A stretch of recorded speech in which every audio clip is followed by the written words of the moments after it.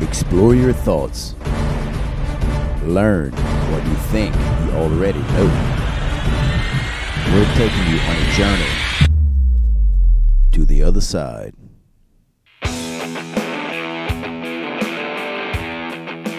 Hello again, everyone, and welcome for another edition of The Other Side. Today we're going to do something a little bit different. We're going to talk about the national debt and inflation and the Federal Reserve. In fact, we may even do a whole podcast on the Federal Reserve or another time. We'll just kind of briefly touch and go on it today. But the main thing I wanted to do today is talk about the national debt. So, just a sec. Let me get here. So this is a live debt calculator. As you can see here, it's $31.5 trillion in debt and climbing. So what does that mean? We're going to break down what $1 trillion is, okay? So,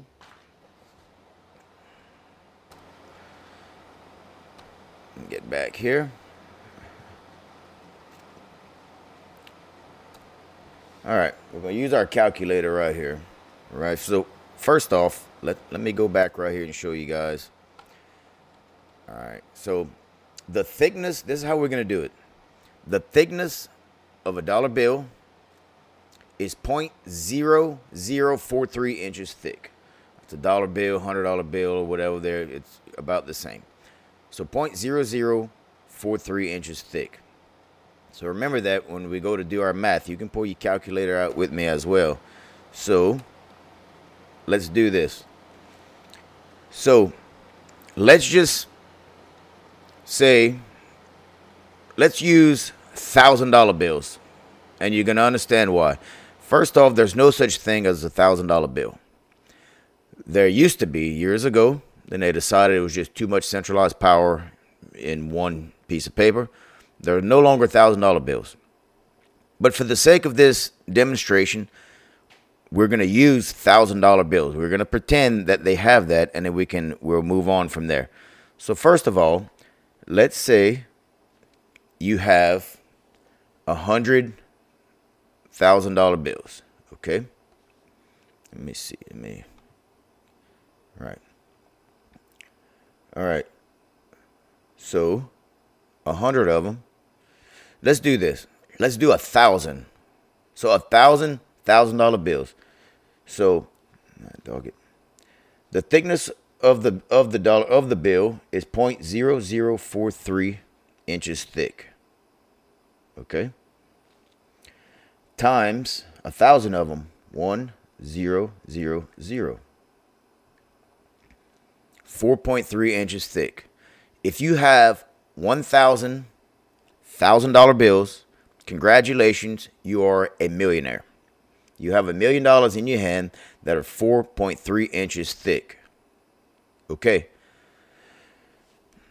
Let's multiply that times 1,000.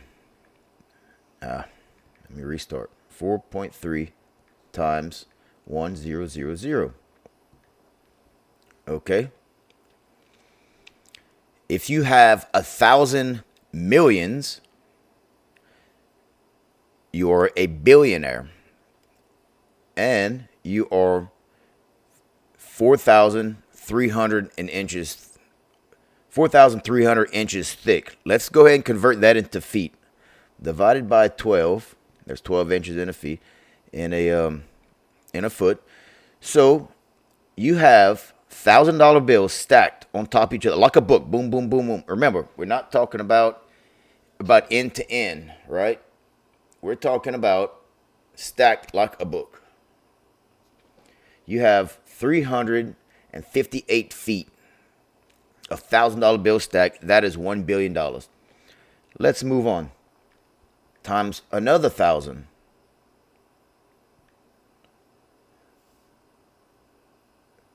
So now you have 358,000 feet of $1,000 bills. 358,333 feet. Now, this is this is too much. So let's go ahead and convert this into miles. There's 5,280 feet in a mile. So divided by 5,280 feet. So $1 trillion. $1 trillion is 67 miles of $1,000 bills stacked, pancake stacked, not end to end. We're still pancake stacked. $1 trillion is 67, almost 68 miles of $1,000 bills stacked. All right. So our current national debt is 31.5 trillion. So times 31.5. So our current U.S. national debt is over 2,100 miles of $1,000 bills, which don't even exist anymore, $1,000 bills. So you could stretch across from California to New York, $1,000 bills stacked like a book. That's what our debt is. I mean, because we throw these numbers down, trillions, it's unfathomable. It's astronomical. It's words you would never use, you should never use, other than calculating stars in the universe or something. But this is what we're dealing with. So nobody watching this podcast, including myself, has ever seen a $1,000 bill. So let's put it into something that we understand. How about $100 bills? So there would be 10. So $100 bill, you would need 10 times more. So if you had $31.5 trillion worth of $100 bills stacked, pancake stacked, not end to end, we're still stacked, 21,000 miles. I'm going to repeat that. 21,000 miles of debt. We're getting to where we can't even talk about debt in money anymore. We can only talk about it in miles. How many miles is your debt? You know, so we can take it further. What if it was $10 bills? That'd be times 10 more. 213,000 miles. Okay? That is almost the distance to the moon on average. On average, the distance to the moon from Earth is about 230 to 250,000 miles. If you take $10 bills, stack them like a book, 31.5 trillion, which is our current national debt, you could almost reach the moon. What if it was $1 bills times another 10? $1 bills, again, pancake stacked, 2 million miles. You could reach Mars at its closest point to Earth. Again, I'll say that. Our national debt, you can reach Mars with $1 bills, pancake stacked, like a book, not end to end. You could reach Mars at its closest point. So why do we bring that up? First off, we bring it up because everybody should be alarmed.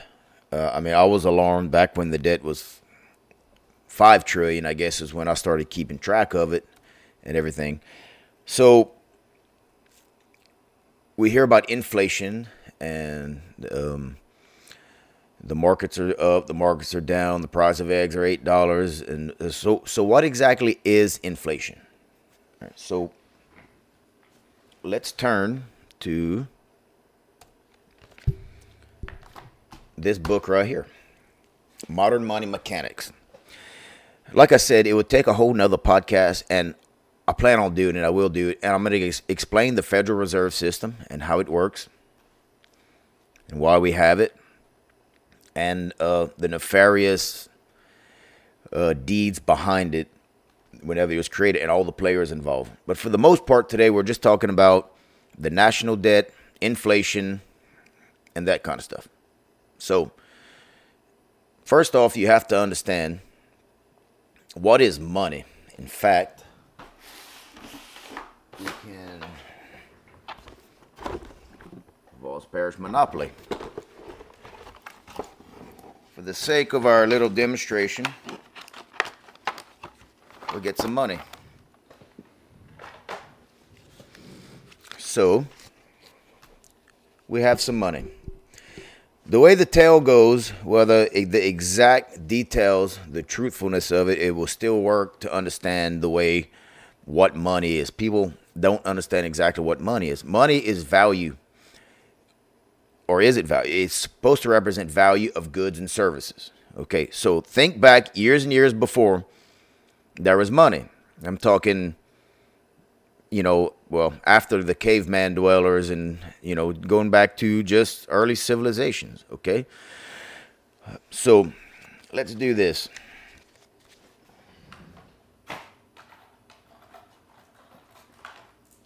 All right. What are goods and services, okay? Let's just say one guy we're just going to say, it's a dog, but we're just going to say, let's just say that's cattle.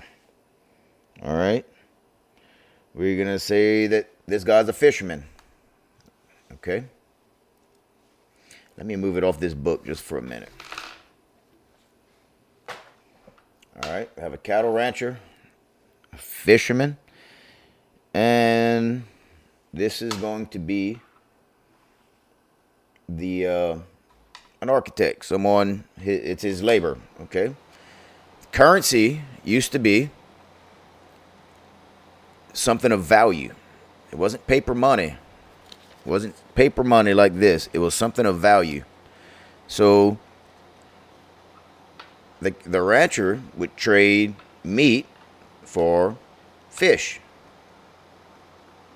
Or he may trade for let's say the carpenter to come build something. He would trade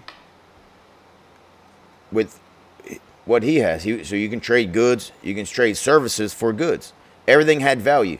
If you had milk, maybe I had eggs. That's what currency was. So something else that has always had value for thousands of years is gold. Okay? It's shiny. This goes back to the Egyptians. Gold is shiny. It's malleable. And it always retains some sort of value. So with our same Monopoly pieces, pretend that this is gold. So first off, the way the tale goes with gold is the goldsmiths.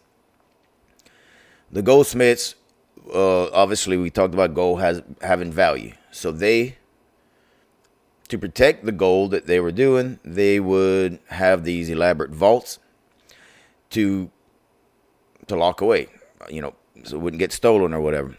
Well, the traveling, going back to the Crusades and everything, and the traveling Europeans and whatnot, for protection, they would ask the goldsmiths if they could keep their gold locked in their vault. So the goldsmith would charge him a fee. Today it's known as interest. So what would happen? So I'm going to go and deposit a piece of gold for the goldsmith.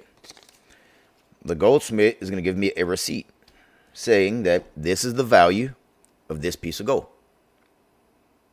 Okay? So the goldsmith started making more money on it because he would charge an interest. So someone else would deposit.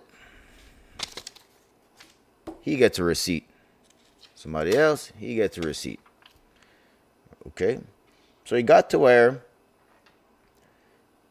people started using the receipts instead of, if I wanted to buy a fish from someone using gold, instead of going cash my gold in, give him back the receipt, and then go pay the rancher or whoever I'm paying, people just started trading receipts. Wait, here, this is a receipt for this much gold. the paper receipt became the currency. So whenever you hear gold being, money being backed by gold, which it is not anymore as of 1973, but this is the basis of what money is. Money was a receipt for gold. So, with that being said, the gold miner, the goldsmith realized that he could loan money out to people. And no one ever really came and took all their gold out. So he always had a certain amount of gold. But he could loan out give out these receipts. Here, I can loan you this. I can loan you this. I can loan you this. So remember, each one of these used to be equal to one receipt. Now it's not. Now we have 6. And we have 3 pieces of gold. So that means every $2 equals 1. So your money just deflated. The value of your purchasing power is lower. The value of your dollar is less. That's the basis of inflation. The gold didn't go down. It still weighs the same. The gold still weighs the same. But in order for you to buy it, one receipt no longer can purchase it. You need 2. So you can say the price of gold went up.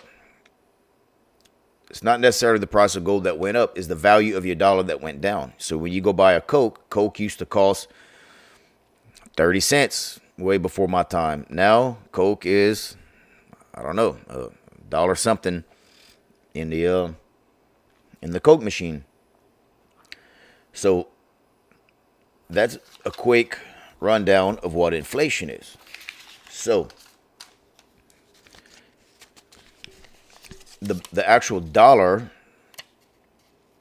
as of 1973, Nixon officially took us off the gold standard. So we are not, this is not even backed by gold. This is literally just, real money, not my monopoly money here, but this is only value because of the consumer confidence. It's the only thing that gives this value. So we trade for goods and services. So let's actually keep this the same product. So let's just say we're off the gold standard now. So let's go back, kind of like the original one with the farmer, the fisherman, and the carpenter. Let's use that the same thing as today. All right. So you can trade for goods and services. So instead of us doing favors, hey, I'll go build your fence if you give me some milk. Instead of doing that, we tend to just use our receipts, our money. And I'll give you this much, I'll give you this much. Now, if the money supply doesn't increase, then the value of your dollar does not increase. So what would cause the money supply to increase? Well, whenever I was born, the population of the United States was somewhere around 200 million. Today, it's about 330 some odd million. So there's obviously more people than there was before. That means industry is growing. Goods and services are growing. There's more stuff. There's more things going on. So, of course, the money supply needs to increase if we're going to use this money system like what we have. If we're going to use this money system, then to be equal to the goods and services, somehow it would have to increase. So how would it increase? Well, before the Federal Reserve, the government would print the money. They would print the money, and it would trickle down through the infrastructure, roads, goods, and services, and then they buy this, and then the ones that have that money, pay the employees for that, and they purchase things, and on and on and on and on. That's how the money supply would get increased. At some point, you have to admit that somehow the money supply would have to increase to keep up equal with the supply and demand. If the money supply is equal to the supply and demand, inflation would not exist. Okay, so you hear your grandparents talk about used to, buy a dozen eggs and a loaf of bread and a gallon of milk for like 25 cents. Today, that's $20, 20 something dollars. So that's what inflation is. The Federal Reserve System was created in January 23rd, 1913 is whenever it was officially voted on by Congress and passed. And again, that's a whole separate podcast for this. But I have to mention it to really understand what inflation is, because when the United States government prints its own money, it's printed to equal goods and services. That's not what happens today. And when I explain to you, you're going to say, wow, the Other Side podcast, man, that guy's really wacky. He's kind of crazy. So this is what I challenge you to do. I want everyone, when I tell you this, to go Google it, go research it, do whatever it is you have to do. And I'm going to prove that this is the way it works. I'm right about this. So you don't have to take my word. Go look it up. First off, there's been 3 federal central banks, okay, to regulate the money for the United States. They have, before 24-hour news and cable TV and whatever, it was voted down. I mean, it lasted like 20 years or whatever, and then people took more time to understand what was going on around them. Today, everyone's worried about the Kardashians or whatever the hell, what Kanye said, and nobody really understands and pays attention to what's going on around them. So that's what we're attempting to do here, is just kind of shine a little bit of light. So let me read you a quote this is by Thomas Jefferson. I believe that banking institutions are more dangerous to our liberties than standing armies. If the American people ever allow private banks to control the issue of their currency, first by inflation, then by deflation, the banks and corporations that will grow up around these banks will deprive the people of their property until their children wake up homeless on the continent their fathers conquered. The issuing power of currency shall be taken from the banks and restored to the people to whom it properly belongs. Jefferson knew it had been tried before with these central banks, these big bankers, and in the follow-up podcast, it may not be the next podcast, but 1 or 2 later, when we dive into the central banks, we're going to learn how, why, we're going to learn the history behind it and everything else. So anyways, 1913, prior to 1913, a few years before, on a secret meeting of Jekyll Island, just off of Georgia, right outside in Georgia, there was some property by I think it was David Rockefeller that owned it. A bunch of not really bankers, but some politicians. They were basically bankers that got together and wrote this Modern Money Mechanics. So this is the basis of the bill that passed. This is the bill that passed in 1913 that created the Federal Reserve System. And this is why I bring it up. So this explains the way the banking system works today, the issuance of money. Okay, so let's see. I had something, a few things highlighted here. One way the central bank can initiate such an expansion is through purchases of securities and the open market. Payment of the securities added to the bank reserves. Such purchases and sales are called open market operations. Okay, that's not what I wanted. This is what I really wanted. Okay, however, they are not okay, so this is talking about bank deposits. So everyone believes, this is the way most people believe. So you deposit money into your bank. And let's just say let's just say you deposited $1,000. Well, you think that the bank is able to loan $1,000, or of course there's a reserve. So let's keep reading right here. Okay, hell, they're not required to keep $1,000, $10,000. So let's say you did $10,000 just to keep up what they're saying here. They're not required to keep $10,000 of reserves against the $10,000 of deposit. All they need to retain under a 10% reserve requirement is $1,000. That means $9,000 is excess reserves. This amount can be loaned or invested. So let's say you had $10,000 that you deposited into the bank. The bank only has to keep $1,000 on hand. They can loan out $9,000. Okay? So they loan out $9,000. Let's say my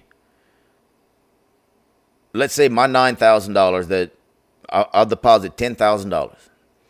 Let's say you go to the bank and you borrow $9,000 and you turn around and reinvest it into the bank. Now they'll have to keep $900 as the 10%. Then they can loan out $8,100. Let's say that keeps happening. Someone borrows $8,100, redeposits it into the bank. They get the interest or whatever. So remember, we started with 10,000, and now we're already at 18,100. And then someone keeps doing it. You keep doing the math. It'll go all the way to, I can't remember what it was. It's like $100,000. So, no, actually, I think it was $1,000. Ends up mathematically breaking down to like $100,000. So $10,000 would break down to like $1 million. That's inflation, folks. That's just one. That's not even the worst way. I'm saving the best for last. That's just one way how inflation works. This is called fractional reserve. That's a fractional reserve system. How they can loan out, keep you a certain amount of reserves and operate. Now, of course, a bank run, that's what a bank run is, because they don't. So right now the bank has the $10,000, or they loaned out $9,000. So they only have the $1,000. But how much money is being paid to the bank? $1 million worth of loans. That's how they're making. It's a perpetual cycle of, and then there's interest on top of the money being paid back. So they're making interest off of $1 million, and it started with a $10,000 deposit. Now that's one way money gets inflated. That's not even the worst way.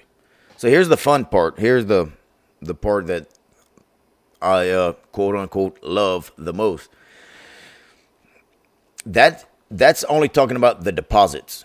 Okay, that's not talking about the real goodies, the reserves, and this is just a real crash course. So bankers that are listening to this and saying, "Oh, your numbers, this is wrong, that's wrong, whatever," follow me. This is just a general understanding.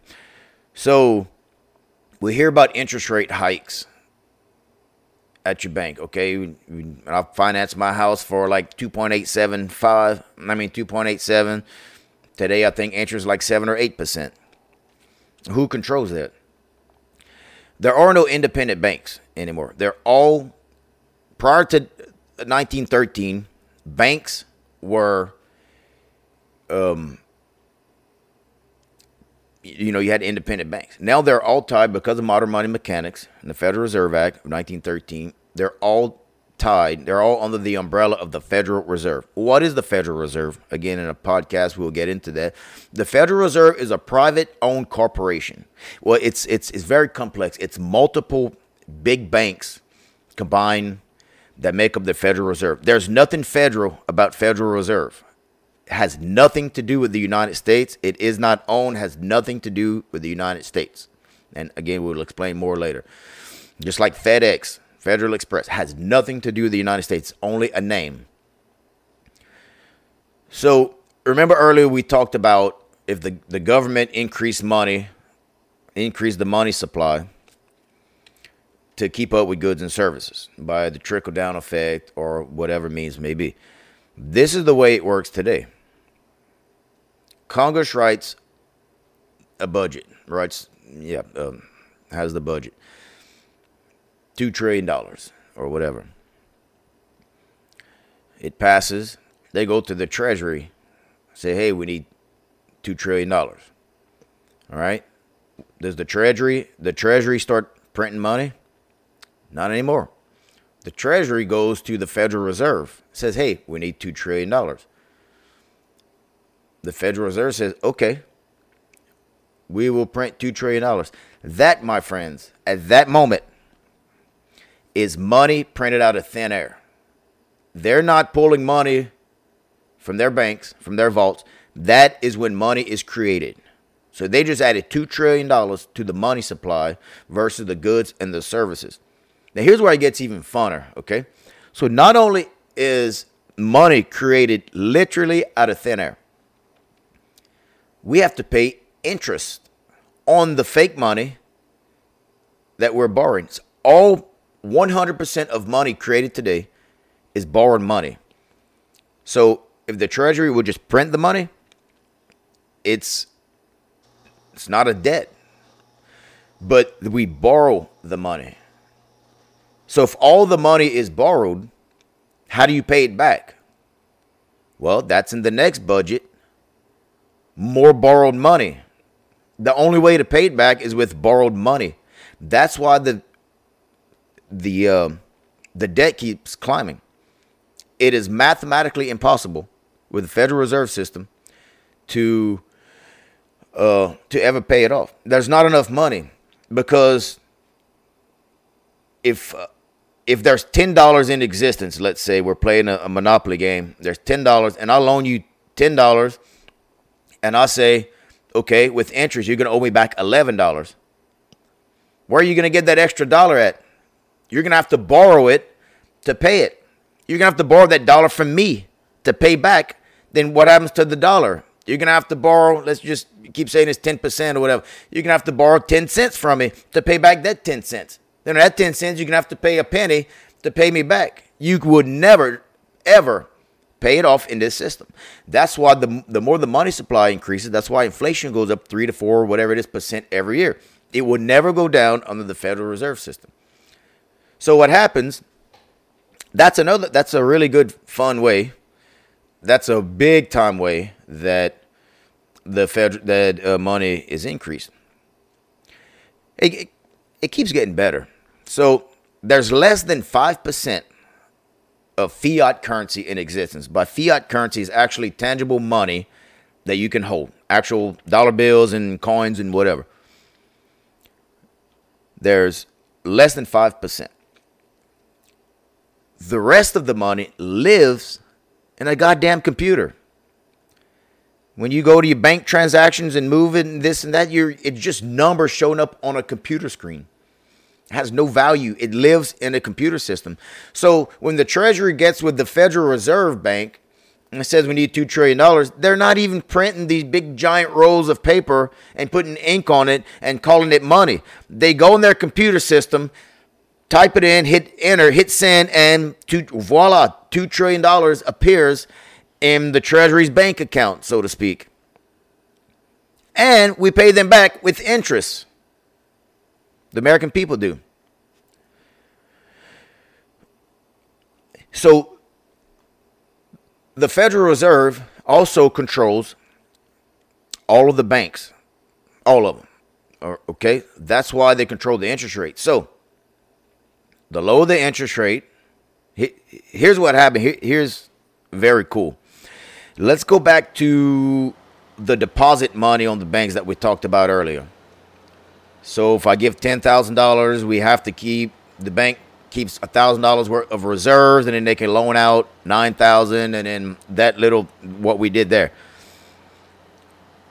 This is even better than that. So forget about the deposit money. That's just one way. Here's the other way. Okay, you go to buy a house. The Federal Reserve allows to whatever the numbers are, whatever amount of value, if it's still 10% or whatever it is, they have to have a certain amount of reserve money. But let's just say they have $1,000 worth to loan out. With the deposit money, they were actually loaning out originally the $9,000 that were left. But when you go to buy, let's say, a home or something, They're not even giving the money to, let's say your house costs $100,000. They're not even taking $100,000 out of their bank. That is when money's created as well. When you sign on your house, you're not signing, what you're signing is a promissory note or a promissory promissory note, to where you're saying you're promised to pay back the $100,000 plus a ton of interest. That $100,000 does not come from their bank account, from their bank vault. That's where money is created. So they can borrow 10 times more of whatever their reserve cash is. If you have $10,000 of reserve cash, they can loan out $100,000 for your house. That's all it takes. They don't have to have the $100,000 to loan to you. That's why they're able to stay in business and keep functioning. You ever thought about that? Wow, why is this bank giving me $100,000, financed it for 30 years? How are they ever going to make money? I mean, the people that lived at the bank are probably going to retire and whatever. That's why, because they're making money. They start making money on the interest immediately on money that they didn't have to begin with. So your $100,000 just added $100,000 to the money supply. That's how they try to control inflation. If they raise the interest rates, less people are going to buy homes and, finance trucks and whatever. When they lower the interest rate, they try to get the economy going. More people are purchasing and borrowing. That's where borrowing money is what increases the money supply. There is no more.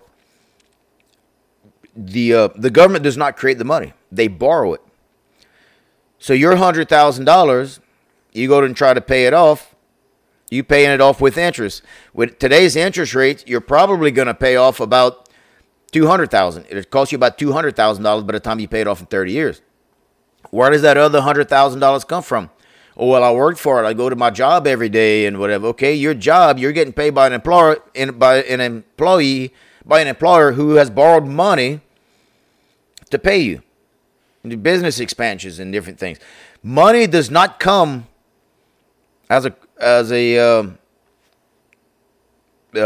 debit or as a credit. It comes as debt. Money is debt. It is impossible right now. If everybody says we're going to go and everybody's going to free themselves of debt, they're going to pay off everything. I'm going to pay off my house, vehicle. You're going to do, everybody in the United States is going to pay off everything. It is impossible. It cannot. There's not enough money. Not only is there not enough fiat money, there's not enough money. There's just not enough of nothing. So everything that we have is owed to someone. Everything was purchased by borrowed money. Here's a very fun fact. There are two presidents that began printing money. That said, one was during the with our current Federal Reserve system. Went around that, this president ordered the Treasury to print, I don't remember exactly, so don't quote me on the number, but it's something like maybe $2 billion or $5 billion of money. Not borrowed from the Federal Reserve. From the Treasury, printed money. Guess who that person was? JFK, John Fitzgerald Kennedy. They put a bullet in his head. Okay, so who's the other president that did it? Abraham Lincoln. What happened to him? He printed the greenbacks and everything is what it's called at the time. I don't remember how much. Bullet in his head. The only two presidents they ever tried to buck the bankers got bullets to their head. Now, by no means is this podcast bashing the bankers. I have friends who are bankers and great people. I'm talking about the banking institutions in general, the way it works, what inflation is. And look, and here on the other side, it is this podcast are about health and wellness. So I hope this helps you on how to maybe manage or budget or just understand what's going on.